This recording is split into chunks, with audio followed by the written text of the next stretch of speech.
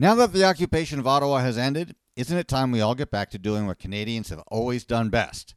Namely, coming together, working together for all of us.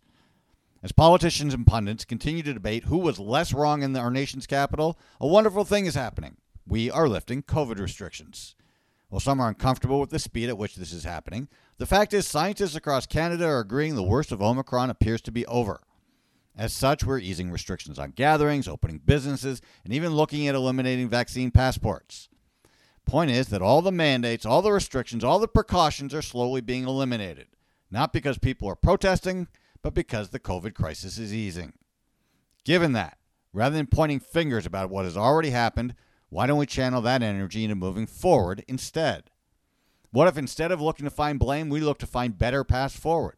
What if instead of criticizing those we disagree with, we work on finding common ground instead?